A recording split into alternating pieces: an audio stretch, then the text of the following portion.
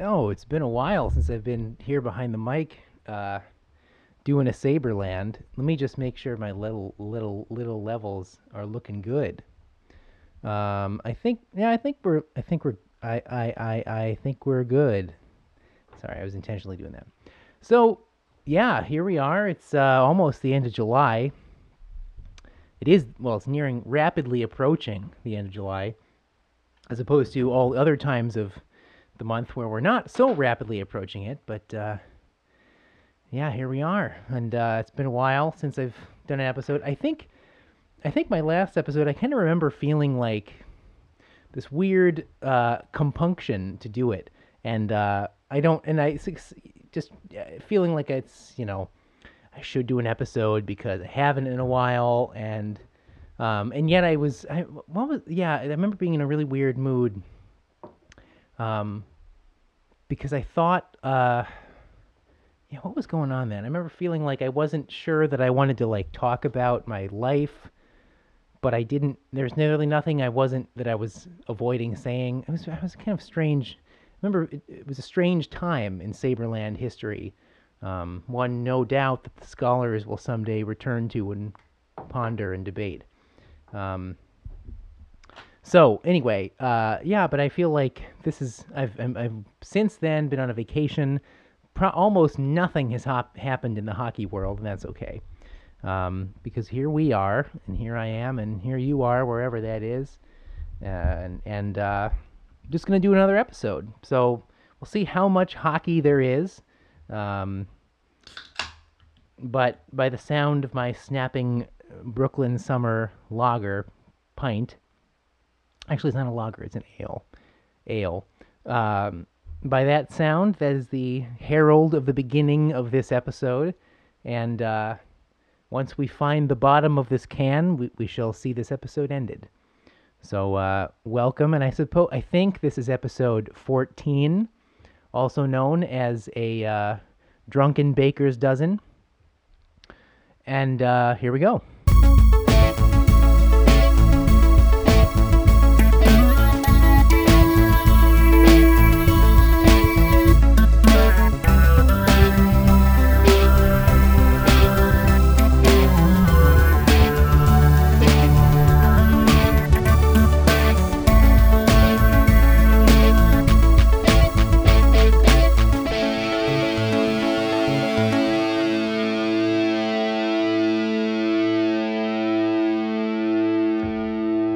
Wow, unforgettable.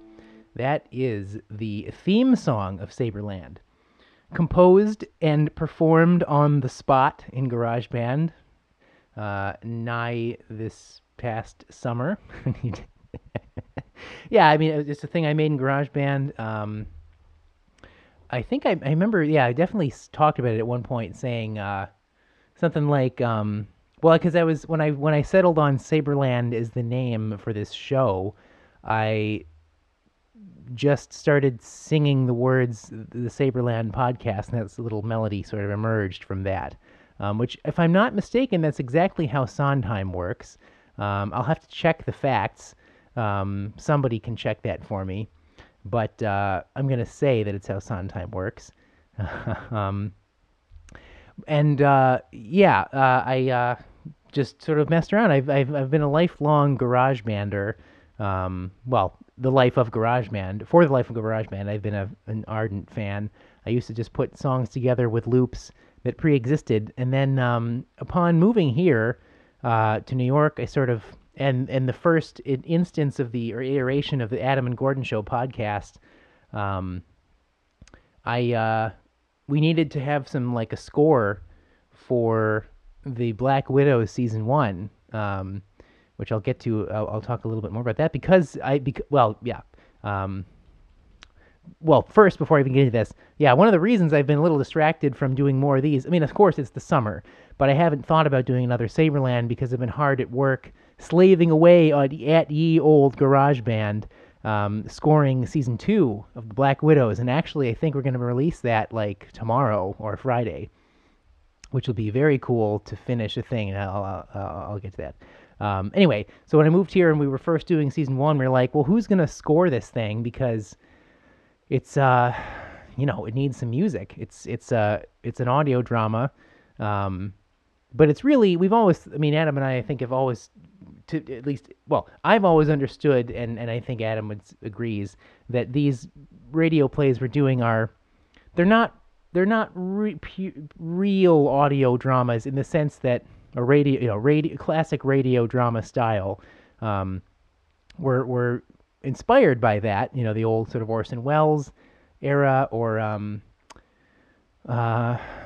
was it Jack Benny used to do a lot of those too? I think, yeah. It's the classic, and the BBC still does radio drama, but really that form is not really what we do. What we do is create a movie that just is never shot. We record the audio, the soundtrack.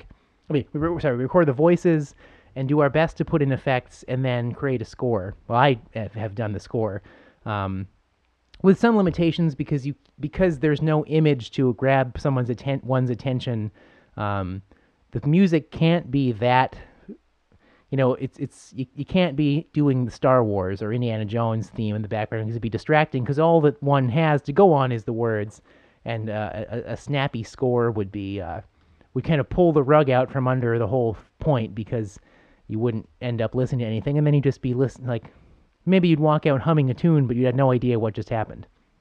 I don't know why a person would be walking out of a podcast, because you don't have to walk in the first place.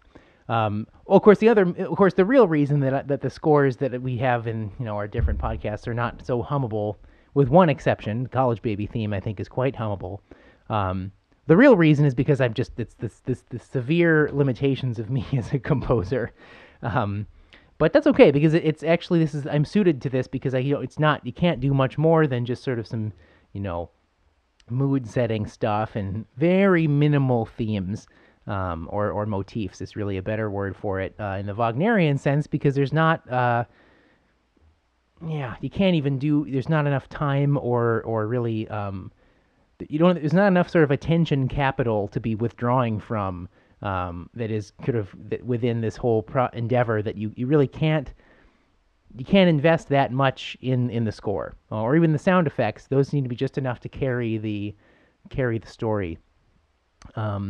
And so, at any rate, I've been working hard at that these past few weeks, and we're almost ready to release. And so, that's what I've been doing. And again, there's not too much going on in the hockey world, but that's okay, because it's all, the hockey off season is also about things coming together, whether it's a team or another team, or a podcast. So, it's all right, because I sort of had like initial burst of Sabrelands in the first months or so, because it's exciting. It's very fun to sit here at this mic and just talk. I don't know if I'm good at it. I don't know if I'm good in the sense of this turning into like a good podcast that anyone will ever find interesting. We'll see. I mean, I feel like I think Adam the other day said to me, like, he was like, well, it'll be good that when the season comes around, because there will be like a backlog of episodes which shows some modicum of legitimacy. I'm paraphrasing, and I was like, yeah, I hope so, because it's not like I'm gonna have any Twitter followers or stuff or whatever to like make people find me that legitimate in that sense, but we'll see. I mean, but I'm not really. I don't care if anyone. I mean, I don't know who's ever going to listen to this or how. It's not like I'm trying to take over the Sabres podcast sphere or whatever. But I'm certainly not interested, or don't care about that in the off season, because no one's looking. Who wants to find a hockey podcast in July or August? No one. But I like doing them because it's all kind of a good practice, and so it's good that I can sort of. We were finishing the recording of Black Widows kind of, in like May and June, and we literally just wrapped recording over the weekend. The last person got their last stuff in for the final episodes of the season. So we've got it all in the can. Most of the episodes are roughly edited in shape. And we've actually got up through like 4 or 5. Now, the first 4 are basically done. But not officially locked yet. So I think one is locked, because that's coming out this week. So that's pretty cool. And yeah, it's funny how in the I'm just thinking now, like it's because so yeah, I will have to talk about scoring here because I've basically, if we had done this podcast exactly 10 years ago when I was 19, well, maybe a little more than that, let's say 13 or 14 years ago when I was in high school, and really one of the first things I truly latched onto as and felt like had a sense of self, um, in the sense of really being like, this is who I am, and this is a thing that I know that I like, and I'm proud of it. It was my sort of discovery of, the film score is an intentional thing that affected it both. It's yeah it informed a good, so a film score informs you, the viewer, of what to feel in any moment, which is a tremendously interesting thing because it's so life. Think how easy life would be if there was just always music playing. If John Williams was just always behind you, madly composing and conducting in live, live. If John Williams just was live scoring your life, or whomever you prefer as a composer.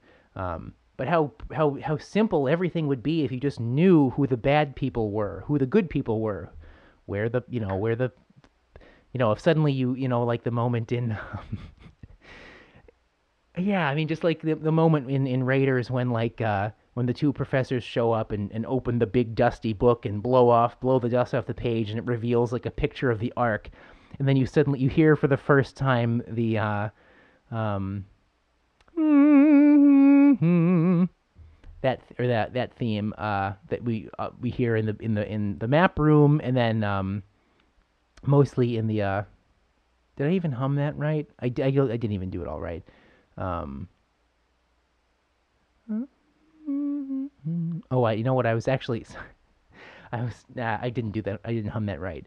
But it was the theme that is later heard in the finale when Marion and Indy are tied to the post, and it's the big version of it. But it's yeah. So anyway, at any rate, it's a simple thing. But like, the point is that first scene when Indy's still in his like boring professor mode, and the two guys show him this like the arc, and we hear the theme come, and it's as if the picture is of course is speaking to Indy, and of course it's telling us, the audience, well, this is the beginning of the plot. This is the magical thing that you're seeing, and you need to pay attention because this is interesting, and the music itself is luring us in just as Indy is being brought into the story, and he realizes this is the Ark of the Covenant, and it shows the fire, burning through there's the beam of light going through the guy, and Indy's talking about how it just rains fire and kills people and all that stuff.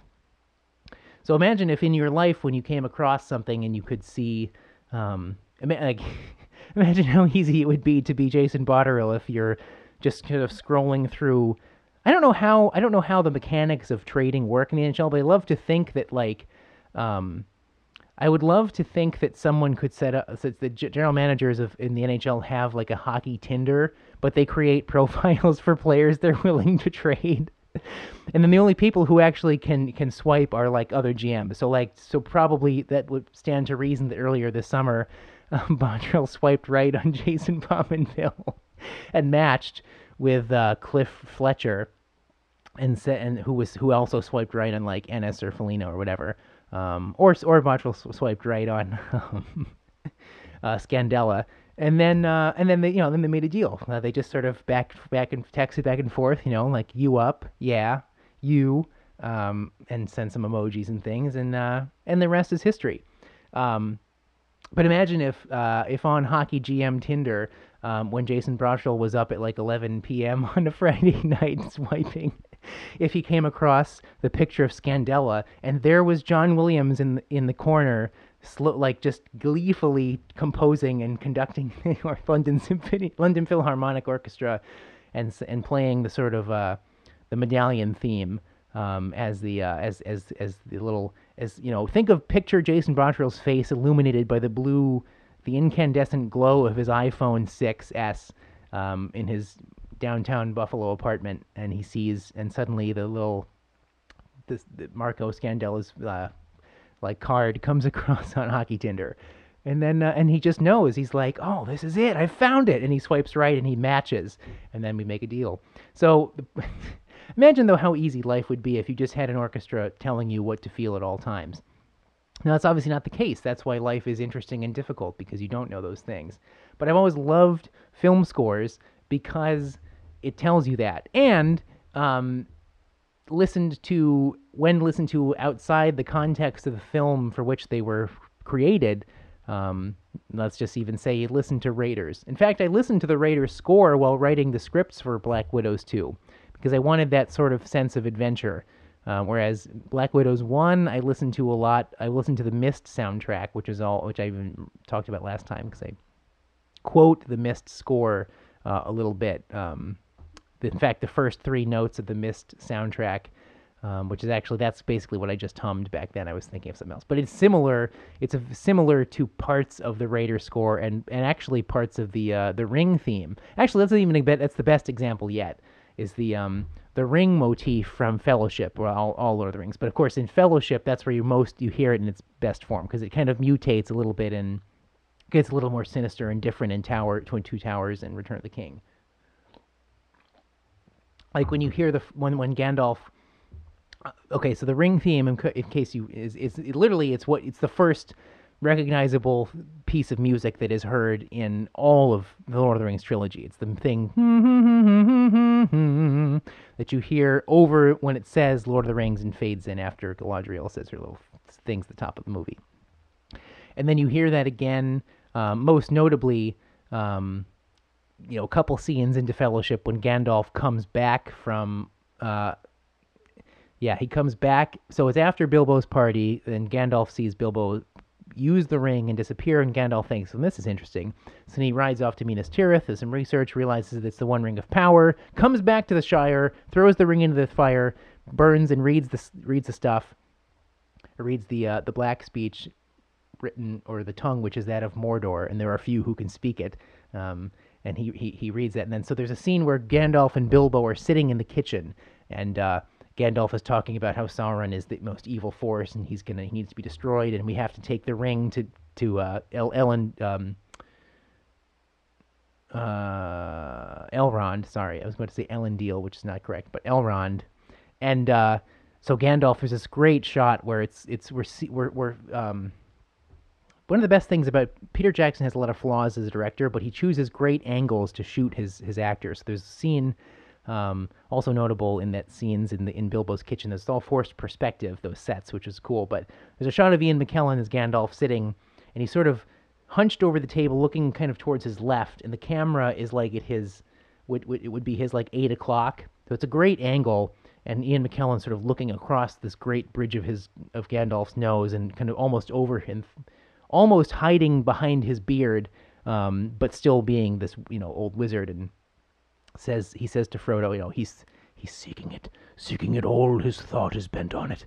And then suddenly the ring speaks, and Gandalf's eyes shoot down, and there's and just the orchestra, it's just the violins, very high, that just this sweet, evil, alluring theme of the ring. And then, and later, as the movies go on, later in Fellowship, when they get to the Argonath, very late, and it's those two big kings with their hands sticking out on that river, that is a big sweeping statement where the whole orchestra, all the strings are doing this big, beautiful, and it sounds, it's evocative of the river that they're riding on, and the sort of inevitability of the evil of the ring is conveyed through the orchestration at that moment. And then, of course, in Two Towers, it's the same ring theme, but it's a little bit off. And then in Return of the King, it's like really weird because it starts in a flashback with Smeagol and how he became Gollum. And anyway, it's that theme is also in the storytelling of the movies. It's used to, just in the way that that theme is presented throughout the films evolves as fitting to the what's going on in the story. So in that respect, that's another way in which the music can help tell you what's going on, as well as the content of the music, which is the notes themselves, always tell you there's something seductive about this, but kind of dangerous. And yet the orchestration says, well, at this point in the story, since we've already established this kind of more, yes, dangerous, but just sort of far away versions of this, it's now we're actually in it, and that develops. And same thing happens in the Raiders thing with the theme of the arc or the medallion. It's kind of used similarly. And I've always loved that. I've always loved just how film scores can do all these things. They can tell you, they can guide you through a movie completely. And when you listen to them outside the context of their own film, as I was saying, it can be just as good as rewatching it, or even just imagining what other sorts of things might be going on that would whatever could be evoked by this sort of adventuresome or interesting somehow music. And so, as I was getting into before, if we could have done this exact podcast, let's just say 13 years ago, I would be 16 years old, and if we had asked me, or if I could ask myself then, what sort of job would I ever want, even if I knew I couldn't do it, and the only reason I couldn't do it is just because, well, there really is no reason, but. Well, a job that one might want is an interest there's some flexibility in that. But let's just say it's a job that I would love to do, but actually don't really think I will do, but would love to be able to do, and that would be being a film composer. I would love to be able to be John Williams and write those big, just write that, be in command of a big orchestra and write just a massive score for a huge film or series of films, with themes and just do a Star Wars and contribute something like that to history. And I probably won't do that in my life. That's probably an accurate statement. Well, it is accurate that I probably won't. But doesn't mean that I don't want to do it, because I basically thought about what it is that a composer can contribute to what is it that a composer, with respect to film, can invest to that sort of interest capital that I kind of like that phrase that I said earlier. So in a good film, if as many of the discrete jobs that and people that work on the film, if they all do a good job, they all can contribute to the sort of interest capital that can be raised by the audience.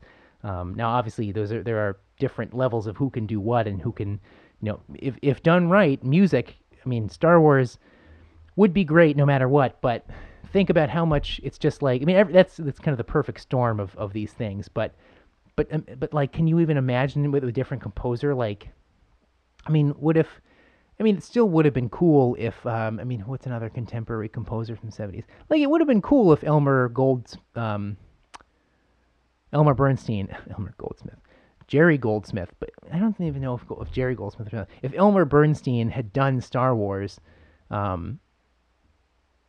or Bernard Herrmann. I think he was dead by then, but let's just say, yeah, I think if Elmer had done that, it would have been, and he might have been dead too. If that would have been probably cool, but not the same. I mean, it wouldn't. It's not. It wouldn't be what John Williams did with it. No, whatever. That's I don't know. The point is that the actual music that ended up in Star Wars makes it about 1,000 times better than it otherwise might have been. I mean, it's also possible that another composer might have done an even better job. I mean, I doubt that, but it's possible. But the point is, all those things converged magically, harmonically, one might even say, for Star Wars, and it all became this magical thing. But what does a composer really do? Well, they can add to let's just call it the magic that is possible when experiencing a film. And so when I've thought about all the ways they do that. I think about, when you watch a movie, when do you choose to come in? Do you come in hot all of a sudden with a big sting, almost like Carl Stalling esque? he of old Bugs Bunny fame, like Looney Tunes. And are you in that style? Or are you just doing sort of sound effects music? John Williams does a lot of that, actually. If you listen to, aside from the famous parts of like the Jurassic Park, in fact, a lot of John Williams scores is basically sound effects, which is part of, I would argue, is part of another part of his genius. But like the Jurassic Park score, maybe it's also because he was doing like 10 movies at once. Like he was also doing Schindler's List, which is not sound effects music. But Jurassic Park is like, some of those. I think the cue on the soundtrack or the cut is called like Raptor Attack, and it's just sound effects, but it's great. It's great music. Then of course there's the Jurassic Park theme, which is just magnificent. Um, but that's all. That's all that movie really needed. Whereas like Star Wars is, well, the new Star Wars, the let's see, the original trilogy mostly kind of melodic, somewhat soundscapey, but not really. It's mostly melodious stuff.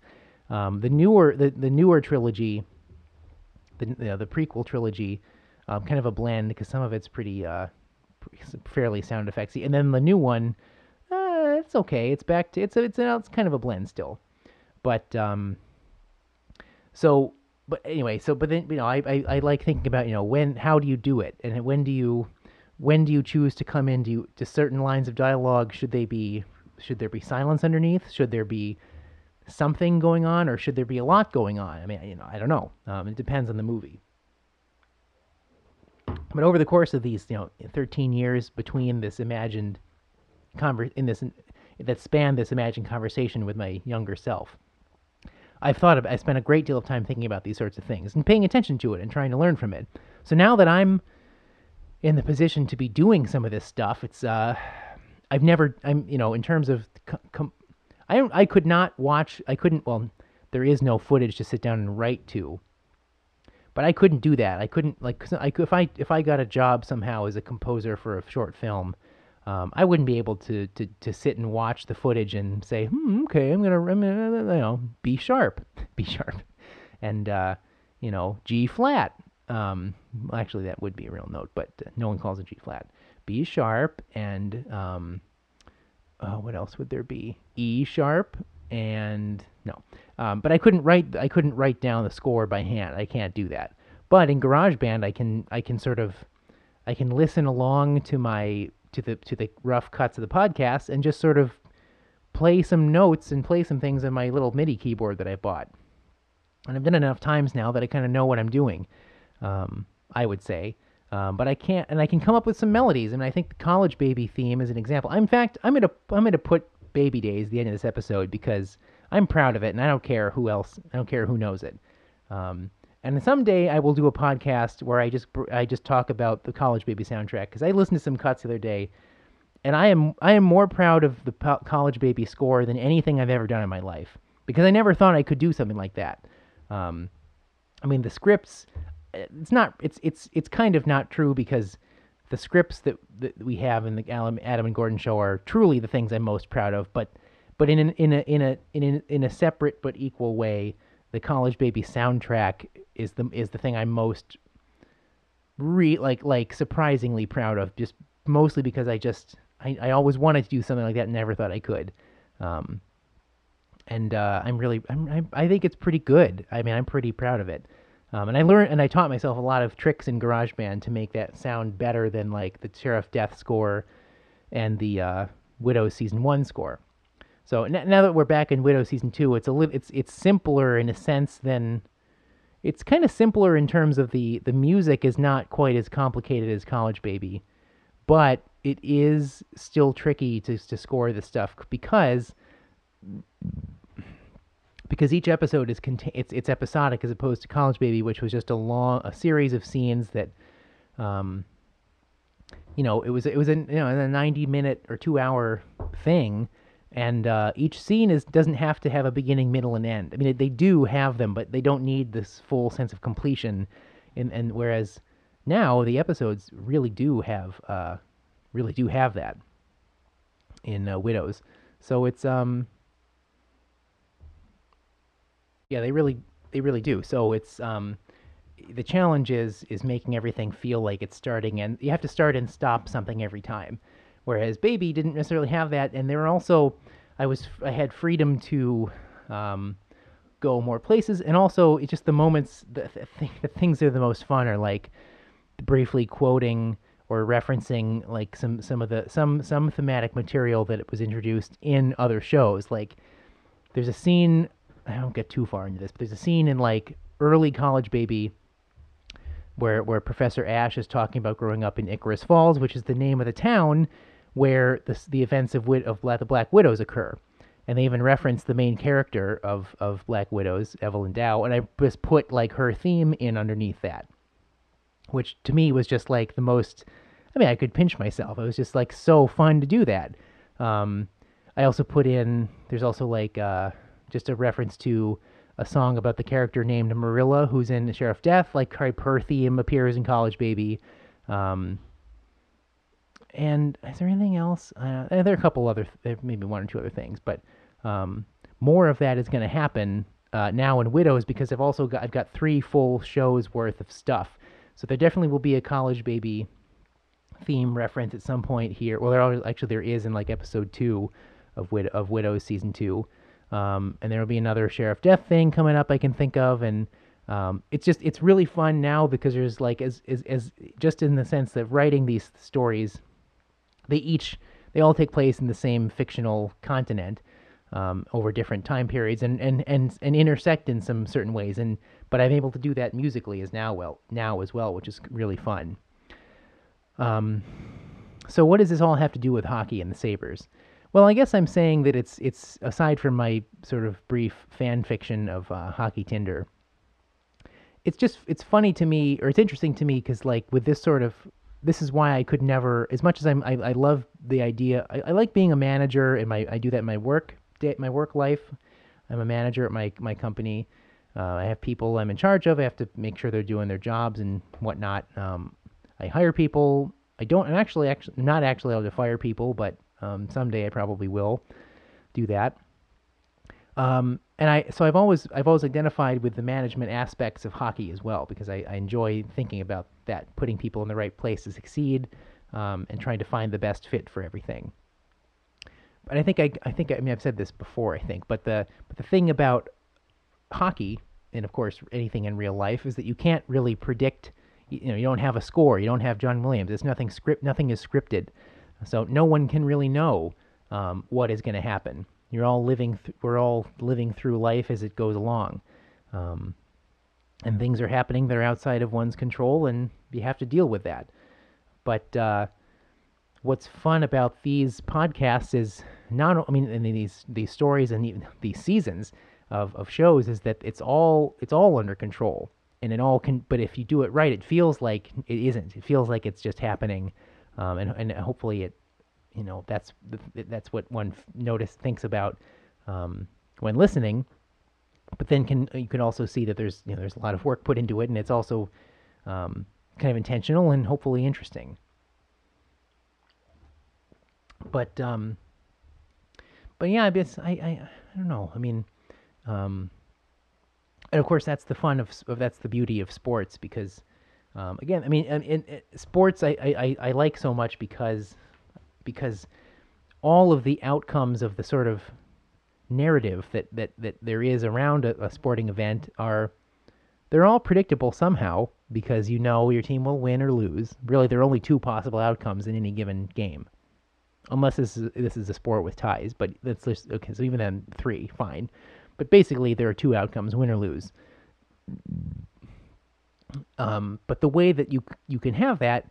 There's some sort of bell curve distribution of possible paths to any of those, each of those 2 outcomes, and the sort of, they all you basically can understand as a fan how likely each of those are. So it's a hockey game. You win 3-1, so it's like let's say it's a 1-1 game. Going into the third, a team scores a goal with 10 minutes left, and then, or 5 or 10 minutes left in the third period. Other team pulls their goalie, score an empty netter, 3-1 win. Of course, even within that, there are a number of ways we could even say that you get to a 3-1 win. You score 3 goals in a row, and then you just go into a defensive shell and give up. Yeah, the other team gets a garbage time goal, but who cares? Still a 3-1 win. Both of those are pretty common outcomes in a game, or something like that, or But if this final score is 8-0, less likely. But you can know, you know, it would be pretty crazy if like all 8 goals came in the final 10 minutes of the game. That would be insane. That doesn't happen very often. Usually it would be like a pretty even distribution across the length of the game, or if anything, the goals all come in like the first 2 periods, and then like nobody cares in the third or whatever. The point of this is, after a few years as a fan, I think you basically have an understanding of like the likelihood associated, or the probabilities associated with every conceivable path to victory. And so when you see a game like, for the Sabres, there was the great. I mean, let's just say the year that we beat Ottawa in the playoffs. We lost 10-1 earlier in the season. I remember I was at an overtime win. I think I talked about this with my dad, but I was at an overtime win where Briere scored off a pass from Brian Campbell late. That was in like March of that year. And then we almost swept them in the playoffs. And they were the best team in the league. Pominville scored the overtime winner, on a shorthanded overtime goal in Game 5. It's crazy. It was like you never really thought the Sabres would win in 5 games against the big bad Senators that year, but it was cool because like going into the season, no one thought the Sabres would even make the playoffs, let alone be like I think they were a 4th seed, beat the Flyers in the first round, beat the Senators in round 2.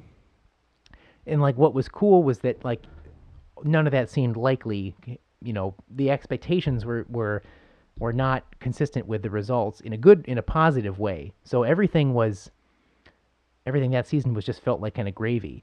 The next season was kind of the opposite. It was like, well, for the regular season, Sabres were incredible, but then the playoffs were just like a huge buzzkill because it was like anything short of a Stanley Cup, at least a Cup final berth, was disappointment. And of course, that's what ended up happening. And like we barely beat the Islanders in round 1, which was like, come on.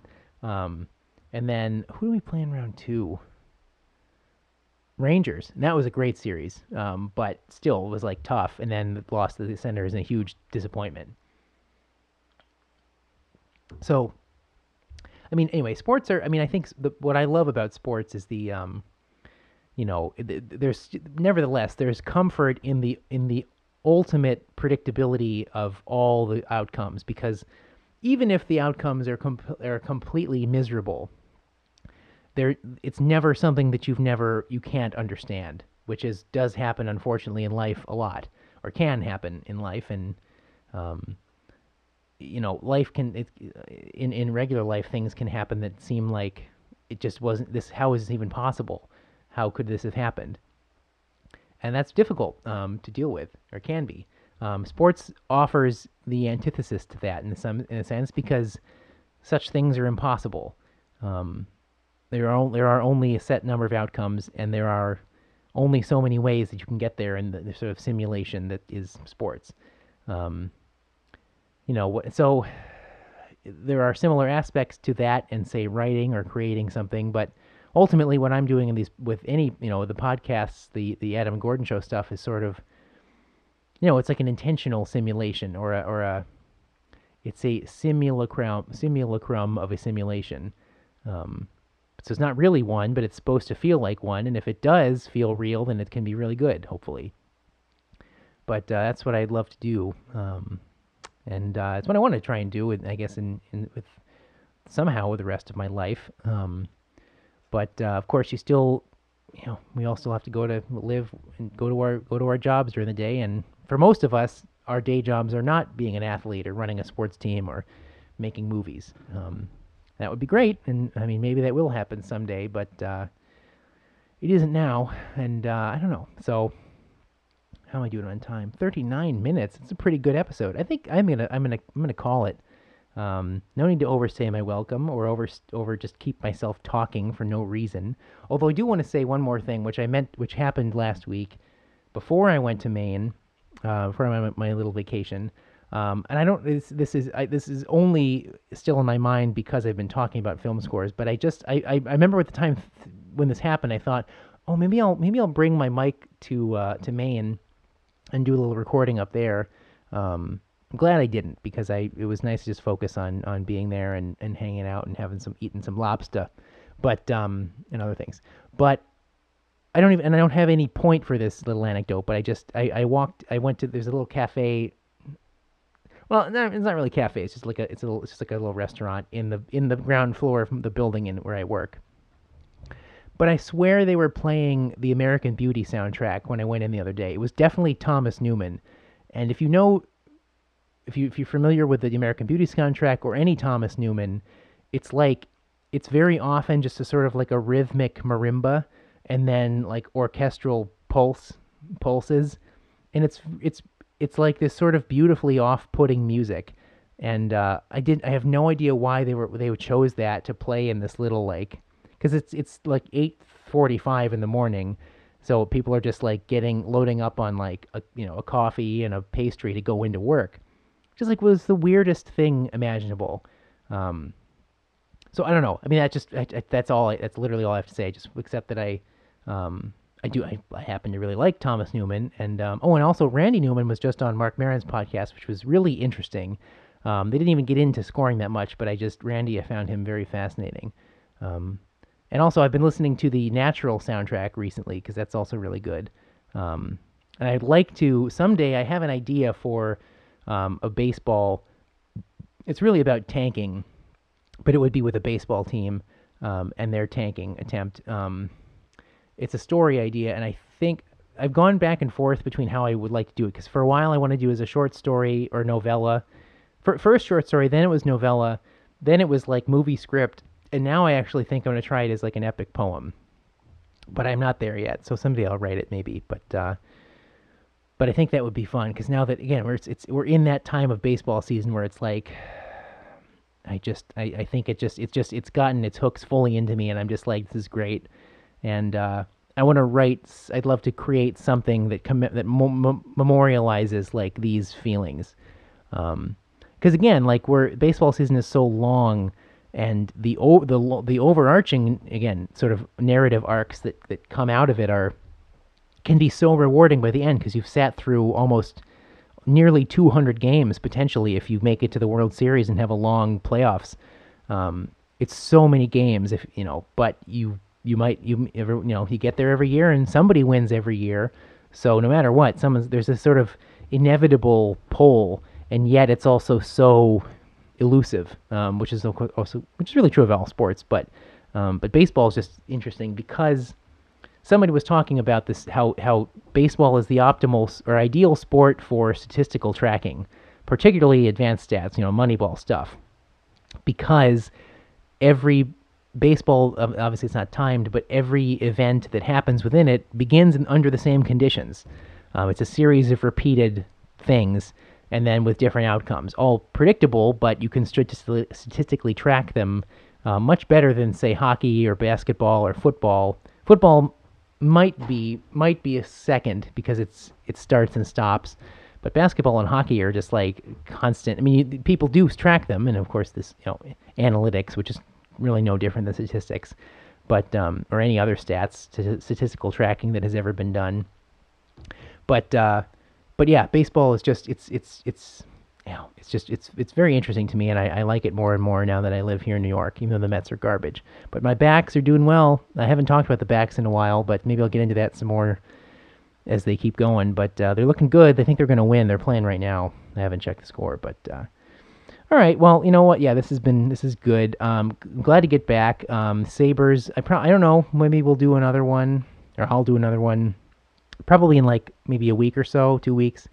I doubt there'll be any more Sabres news, but I'm just going to keep doing these and talking about stuff. And I'll definitely have the Adam and Gordon show will probably post before I do another one of these. So that'll be fun. Maybe I'll have Adam back on and we can talk about some stuff.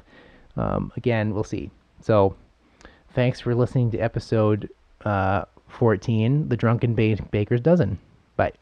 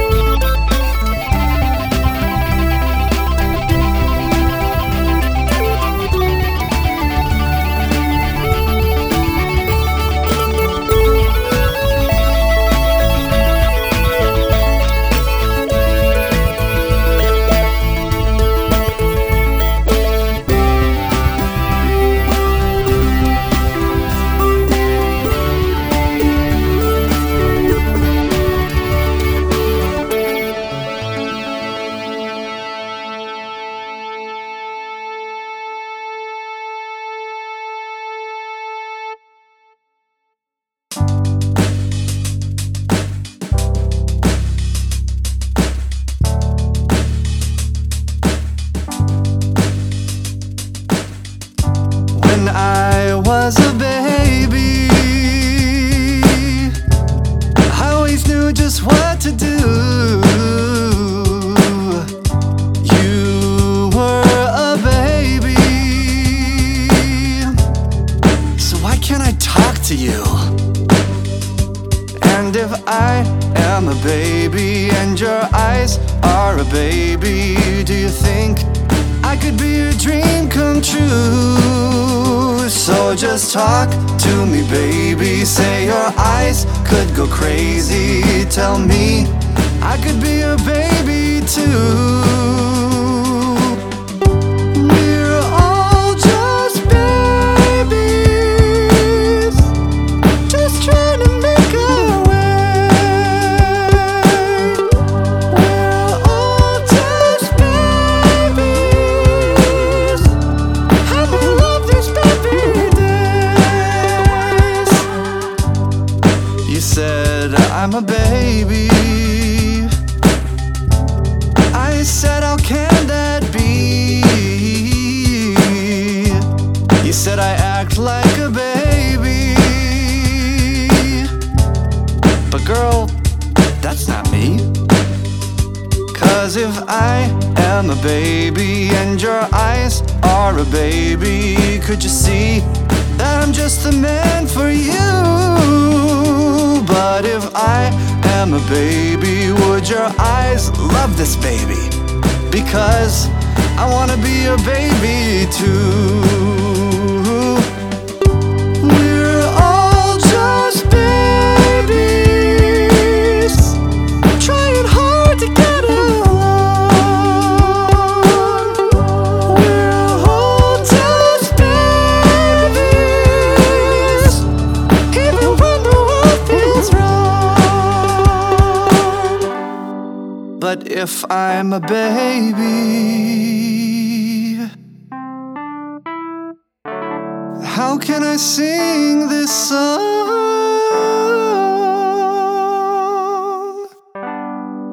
And if I'm a baby, could our love ever be wrong? But if I am a baby and your eyes are a baby, could we be the ones to make it right? And if we had a baby and the baby was ours, could we make a start? So let's have a baby, it's a good idea. The world needs a baby, oh look, I've got here. Let's have a baby, just think about it. And if we had a baby, I sure